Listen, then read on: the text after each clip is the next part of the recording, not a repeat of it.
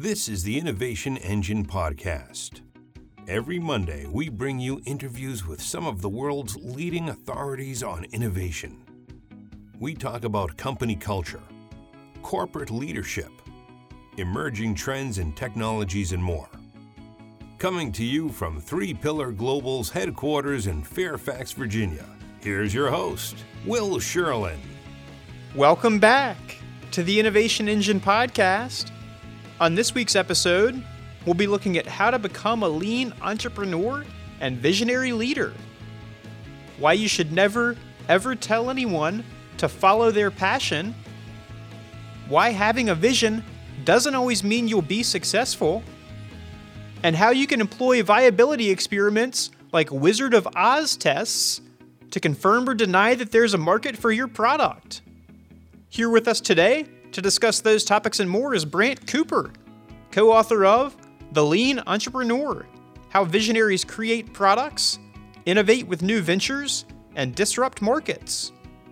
Brant is a lean startup thought leader who travels the world speaking to entrepreneurs at conferences, hackathons, workshops, and companies including Qualcomm, Intuit, Capital One, and Hewlett-Packard. His startup career includes stints at Tumbleweed, Timestamp, Wild Packets, Encode, and many others. He has more than 20 years of experience in IT and bringing technology products to market. He's also the author of The Entrepreneur's Guide to Customer Development, which has more than 50,000 copies in circulation. Welcome to the podcast, Brant. Thanks for having me, Will. Great to be here. Absolutely. It's our pleasure to have you on. So you begin the book, Brant, by talking about the digitization of our society and the impact this has had on a number of industries. You say that the only way to thrive is to be a high-velocity organization which has two parts to it. The first part, to continuously produce higher quality products while increasing efficiency, is well known, while the second part is frequently forgotten. Could you give the second part of the definition and why it's vital to thriving as an organization? Yeah, sure. It's a good question. I think it really gets back to why did you get into the business in the first place? And usually that's around a skill set that you as an entrepreneur or you and your co-founders have. It's some insight or it's some ability. And it can be surprising what it is. It could be that you just know how to do consultative sales. You know how to naturally be empathetic and know how to work with clients in order to solve problems, to even discover the problems and solve problems. And it's similar to Simon Sinek's Why, if you've ever watched that amazing TEDx talk that Simon Sinek does. But there's some core reason why you're doing what you're doing. And that actually also can be continuously improved upon. And it's what we call in our book the shadow force.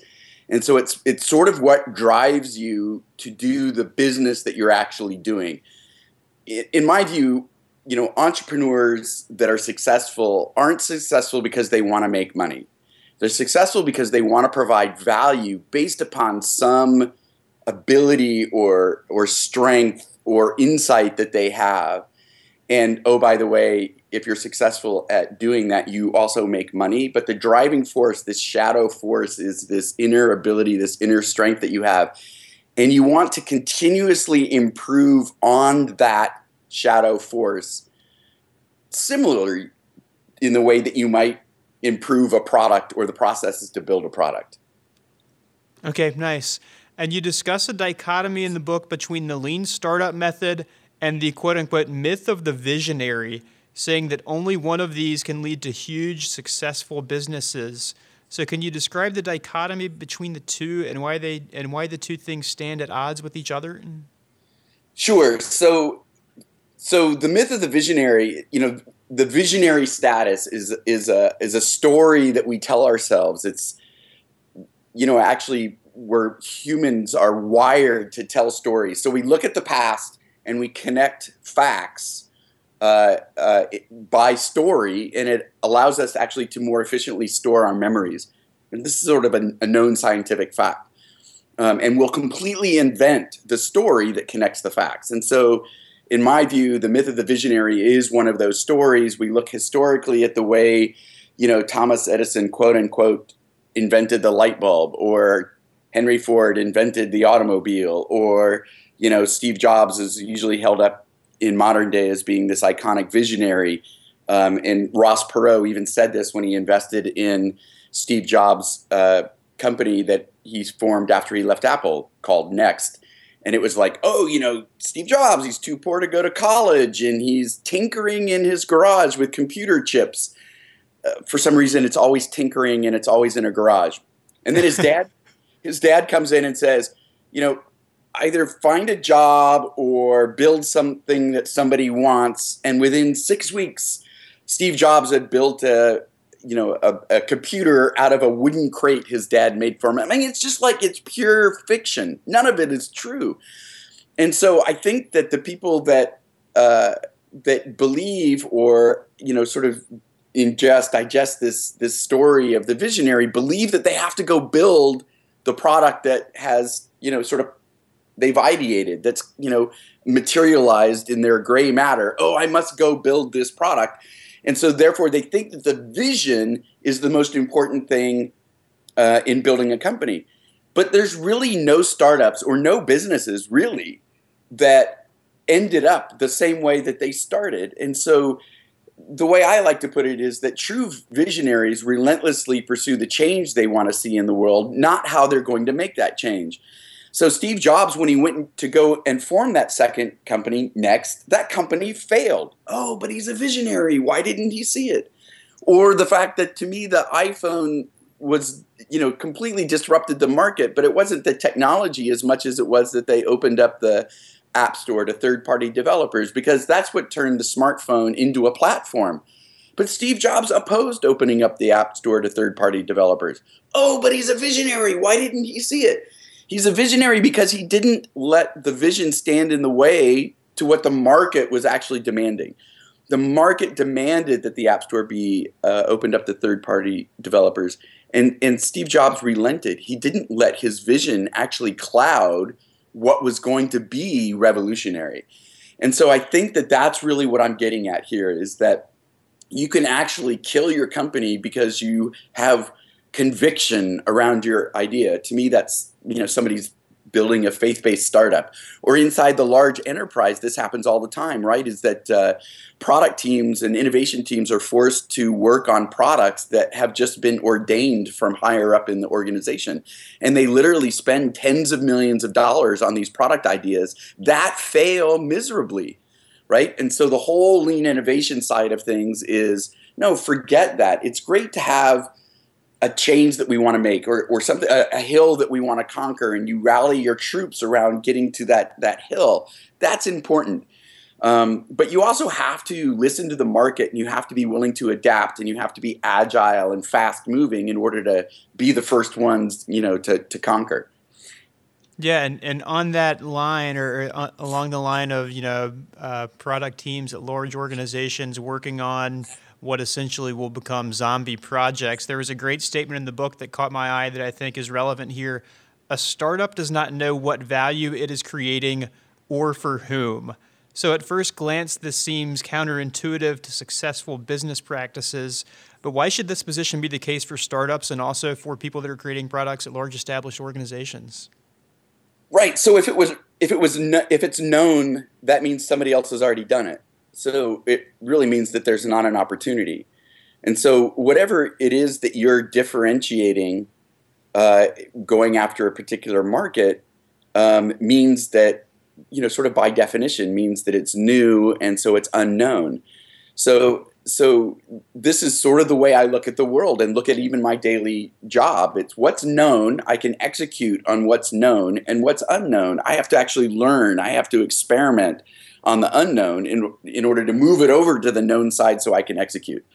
So if you build, launch products and execute in the unknown side, you're essentially saying, listen, we're going to take one shot at it, and we're going to go ahead and execute like we normally execute, and we're going to go after this unknown market, and we're going to take one shot at it. But if you actually if you do the experimentation method, then it's like, no, we're going to start smaller and we're going to learn what is the value that we believe our idea is actually creating for this market segment. And we're going to build a new business based upon learning before executing. And the same principles apply whether you're doing innovation inside of a large enterprise or whether you're a startup. Again, if you're actually going to go tackle an existing market, then you just better have a lot of money to build a fully functional product and a lot of money to do marketing, because you're fighting against established brands inside of a known market. And that's really hard. It's not undoable, but it's really hard and takes a lot of money. But so most startups are around, we sort of lay out this innovation continuum where you've got on one side the known market, you do incremental innovation, sustaining innovation. It's really where big businesses live because they're executing in markets that they've already established. So they know how to build products, they know how to get feature requests, they know how to market, they know how to sell, they know how to distribute, they know what the back end operations have to be. And then on the other end of the spectrum is the complete unknown. We're inventing new technology, and now we need to bring that new technology to market. Nobody's ever seen it before, right? So we don't know how to market it. We don't know how to sell it. We don't necessarily even know yet what the problem it is that we're solving. And so it's very extreme on the unknown. Most companies, both startups and large enterprises, actually work inside that continuum. They're usually not on, completely on one end or the other. But what you want to try to do is figure out what is known, what has been validated in the market versus what is unknown, what is new. And then the business processes that you apply to those two different endpoints are different. Okay, got it. And one of the things that you write about in the book is the 3 Horizons framework, which is a way for established organizations to incorporate startups or startup principles into normal business practices. Can you explain what the 3 Horizons framework is? Sure. I believe that was developed by McKinsey, the consulting firm McKinsey in the early 90s. And so it's evolved over time, and it's actually pretty cool the way it's being applied today. But originally, there were considered 3 horizons. And Horizon 1 was this core business. So it's really what I was talking about earlier in terms of the sustaining innovation side of the spectrum. It's the normal business practices that we do that generate the billions of dollars if you're a large enterprise. And then there's the Horizon 2, which are new ideas where their business model is being tested. So it's implied that there's already a market found. It may be a limited market so far, but there is some sort of traction in the marketplace for new technology. And so you're essentially incubating these Horizon 2 teams. You're not bringing them into the core business yet because the revenues that they are producing can never be compared to the Horizon 1s, and so they get killed. And this is a classic thing that happens in large enterprises, is there's a little bit of traction on this idea. It gets sucked into the core business, and the salespeople don't want to sell it because they're not going to earn any commissions. The marketing people don't want to market it because it doesn't fit in with the existing brand, and eventually the business unit doesn't want to support because it's just not driving the P&L for that particular business unit, and they squash the idea even though it had some traction. And then you have the Horizon 3. Now, back in the early 90s, Horizon 3 meant really the scientists and the physicists and the engineers that are inventing new technology out in what I call the labs in the wilderness, where they're producing all this amazing new technology. They've got all of their patents, but most of that technology never sees the light of day. Jeffrey Moore looked at these horizons and said, well, listen, that kind of doesn't really work. You can't just throw technology over the transom to the core business or to even Horizon 2s and expect anybody to do anything with it.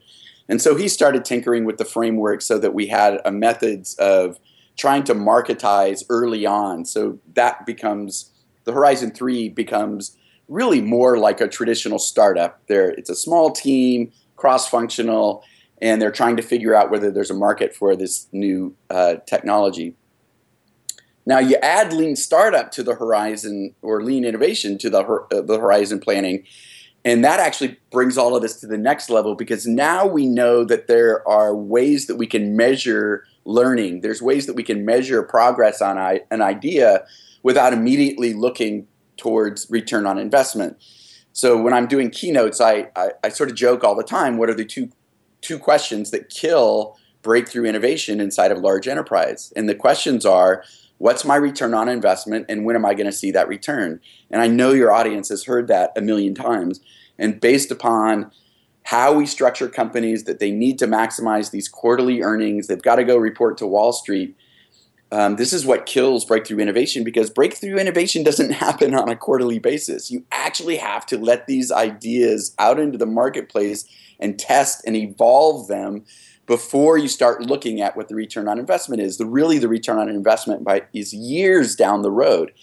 And so if we start using Eric Ries's lean startup principles to understand how we can measure the progress of these Horizon 3s, these early stage startups, and then how we measure the progress when they become Horizon 2s, and what do they need to accomplish before they're sucked into the core business of the Horizon 1s. And really, I think Intuit has been sort of the leading example of companies applying this. And, there's sort of these general rules that if you're inside management, you should maybe put 70% of your effort in your Horizon 1 and invest 20% in your Horizon 2s and maybe 10% in your Horizon 3s. And there's different formulas like that based upon essentially, how much of your industry is being disrupted. But the key takeaway from that is not the exact percentage, but in the fact that you actually have to invest in longer term innovation in order to save your company longer term. And one of the things that you write about to figure out whether or not those ideas or those products are actually going to become something that bear fruit on down the line are viability experiments. So you write about a number of good viability experiments in the book: landing pages, concierge tests, Wizard of Oz tests, crowdfunding, and others. I've heard of most of them. Are certain experiments better for certain situations? And what is a Wizard of Oz test? Yeah, so really I throw those experiments out there just to try to get the creative juices going. So an experiment is anything where you're validating customer behavior rather than just doing what the customer says. Customers are notoriously wrong at predicting their own future behavior. And I want to emphasize that this works in B2B as much as it works in B2C, so business to business as well as business to consumer. And we use these processes across all industries, from GE and their jet engines and their healthcare, all the way over to mid-market tech companies like Edmunds.com. So I know that the first reaction often is, this stuff sounds great, but it doesn't work in our business model. But if you look at in terms of unknown or uncertainty, you can actually tackle uncertainty with running these type of experiments, no matter the size of the business and no matter the industry the business is in. So what we try to do is lead companies through the process of brainstorming assumptions. So what must be true for a solution to work? And then we can prioritize those assumptions as to being what is the riskiest of those assumptions. And then we can design an experiment that actually goes and tests the customer behavior versus that particular riskiest assumption. And so it could be using, prototypes. It could be, sort of faking it before you make it. It could be going and doing observation first and then asking your customer why. There's just all sorts of things that we can do to get to the customer behavior. And the ones that you mentioned are sometimes they're digital experiments. So getting people to react to landing pages or pretending that the product actually already exists, but then you provide the value by hand. And so that's the last one, and that's what a Wizard of Oz experiment is. So it's sort of, like Wizard of Oz, ignore the man behind the curtain.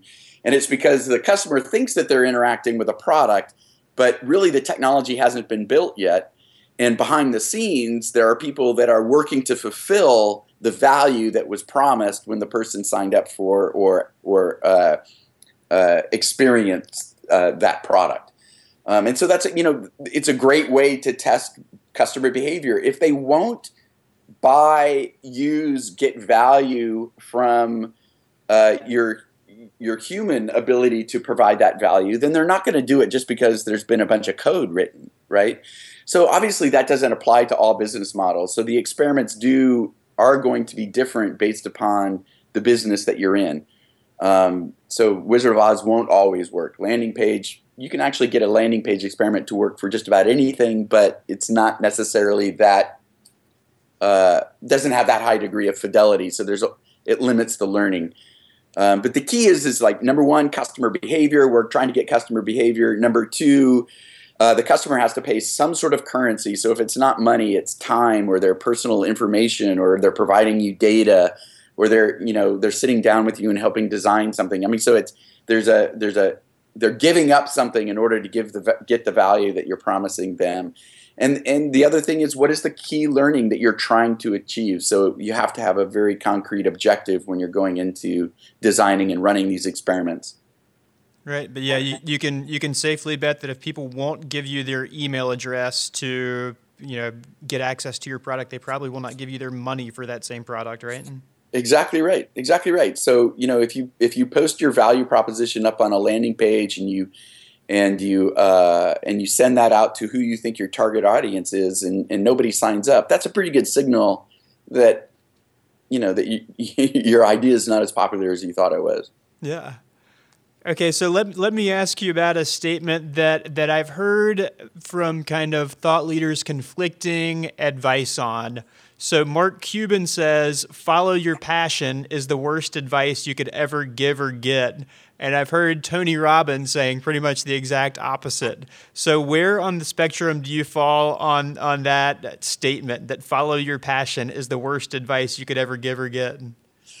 Well, so I'm with Mark Cuban. So I'm wondering if Tony Robbins is talking, is he talking to salespeople or is he talking to entrepreneurs? Because I think that there's sort of a huge difference there. I think that, so I'm passionate about sports. The only way I get exercise is by chasing a ball. So, if you try to get me on an exercise machine, I'm going to fail. But if you throw a tennis ball down the street, I actually might go chase it. So I really am. I'm passionate about that. But you know what? I'm not good enough to get paid for playing sports. It's just a fact of the matter. And I don't really sort of believe in the fact that if I worked hard enough, I could be an Olympic athlete. I think that's BS. So I think what Mark is getting at, the way I put it is, it's very Zen, right? Is don't follow your passion. Be passionate about what you do. So don't do what you're passionate. Be passionate about what you do.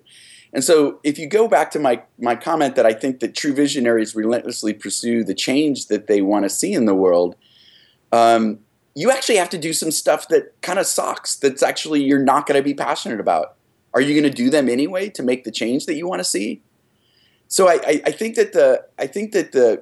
people just have it a little bit wrong. I think that they should be focused on what is the change they want to see, and it could be a big change. It could be I want to go start up the world, change the world, or it could be a small change. I want to supplement my revenue at home, and maybe because I do that, I can take my family to Italy in the summer. I mean, it could be a small change, and I'm going to go start this online service because I just want to generate a little bit more revenue. That could be a small change, or it could be I want to work differently at my work, so I want to change my business a little bit, or it could be that you're working in a large enterprise and you want to change the way the company works, and that's a little bit of a bigger change, right? So the size of the change is up to you. Your ability to make that change depends on how committed you are to relentlessly pursuing that change. And so if you're relentlessly pursuing something and you run into something that you don't want to do and you're not passionate about it, so then you don't do it, well, you're not going to make the change that you want to see. So to me, it's like it's very Zen Buddhist, because it's really, the person who's sweeping the deck, because they're, I don't know, whatever reason, there's a larger thing that they're up to. Maybe they're going to throw a party. It's actually be passionate about sweeping while you're on the deck, because it's got this larger purpose to you, which may be a small thing like throwing, a party that evening. But so that's really, it's being passionate about what you're doing in pursuit of the change that you want to see. Okay, nice. And I think we all know that businesses don't exist without customers or consumers, but what a lot of people don't know or realize is that businesses need to attract different kinds of customers at different stages of development, which you write about as being called waves. So, how do these waves of customers work, and is it possible for businesses to ensure that they're continually moving in? Yeah, so part of it is so I'm helping an entrepreneur in Wisconsin. It's a startup entrepreneur. He's building a fashion app. It's late summer, but it's not typical Wisconsin heat in the summer. It's actually a beautiful day. It's like a spring day, and the streets are just teeming with people. Kids coming, back for college. Wisconsin's a small college town, great little downtown area. I'm inside helping this entrepreneur who's building this fashion app, and like I do with a lot of entrepreneurs, I ask him, how can I help you? What's your biggest obstacle to success? And he goes, I need 1,000 customers. And I said, how many do you have? And he says, 0. And I said, you don't need 1,000, you need 1. And he's just kind of staring blankly at me. And I go, no, look at all those people outside. Get up, go outside, go find one. And again, he's kind of staring at me like, really, this is all I'm going to get? This is my mentoring? And I'm all like, no, seriously, get up. We're done. Go outside. Go find one customer that cares about your app. And so the first wave is not, how am I going to go acquire 1,000 customers? The first wave is, how are you going to go find 5 people that care about what you're doing? And literally, you got to walk the streets. It's a feet on the street, it's boots on the ground exercise. And so entrepreneurs are way too willing or scared or whatever. They're way too willing to stay inside the building to try to figure out, how am I going to go, get 1,000 customers, when you can't get 1,000 if you can't get 5. And so the first wave is really go out and find them. And the same thing happens with these large enterprises. Well, we've got 1 million customers. So how am I going to do a new innovation or a new product for 1 million customers? You don't have to go and use your existing customers. Matter of fact, you shouldn't. Go find 5 of your customers. Go find 5 that are existing customers and 5 that aren't. You have to start small to go big. All big businesses started small by definition. You have to have 5 customers before you can find 1,000. And so that first wave is really just getting out and going and finding people that care about what it is that you're building. So the first exercise, you get those 5. Now you're going after, okay, what are the patterns in those people that I've discovered that care? Are they all the same? Do they have the same pains and problems and passions? Or are they different? And I don't want people to think about it in terms of a classic market segmentation. It's not about demographics. It's about people that share the same pain or problem or passion. Yeah, so you might find that there's 2 or 3 of those different market segments. And now you have to try to figure out, well, which are the ones that are going to pay me the most money? Which are my high value customers? And then you're going to say, okay, now I've defined my market segment. And so your next wave is, how do I conquer that whole market segment? And that's a lot of work. And now you start having to look at your marketing funnel and are people passionate about the product? And where do these people hang out, both online and offline? And then after that, it's like, okay, I've dominated this market segment. My next wave is, how do I get to the adjacent market segments? So what's a market segment that's similar to the one that I already have, but not quite? So I have to expand my messaging or change my messaging, or I have to add functionality to my product without killing the value that I'm providing my initial market segment. It's actually really difficult. Maybe it should be a separate product.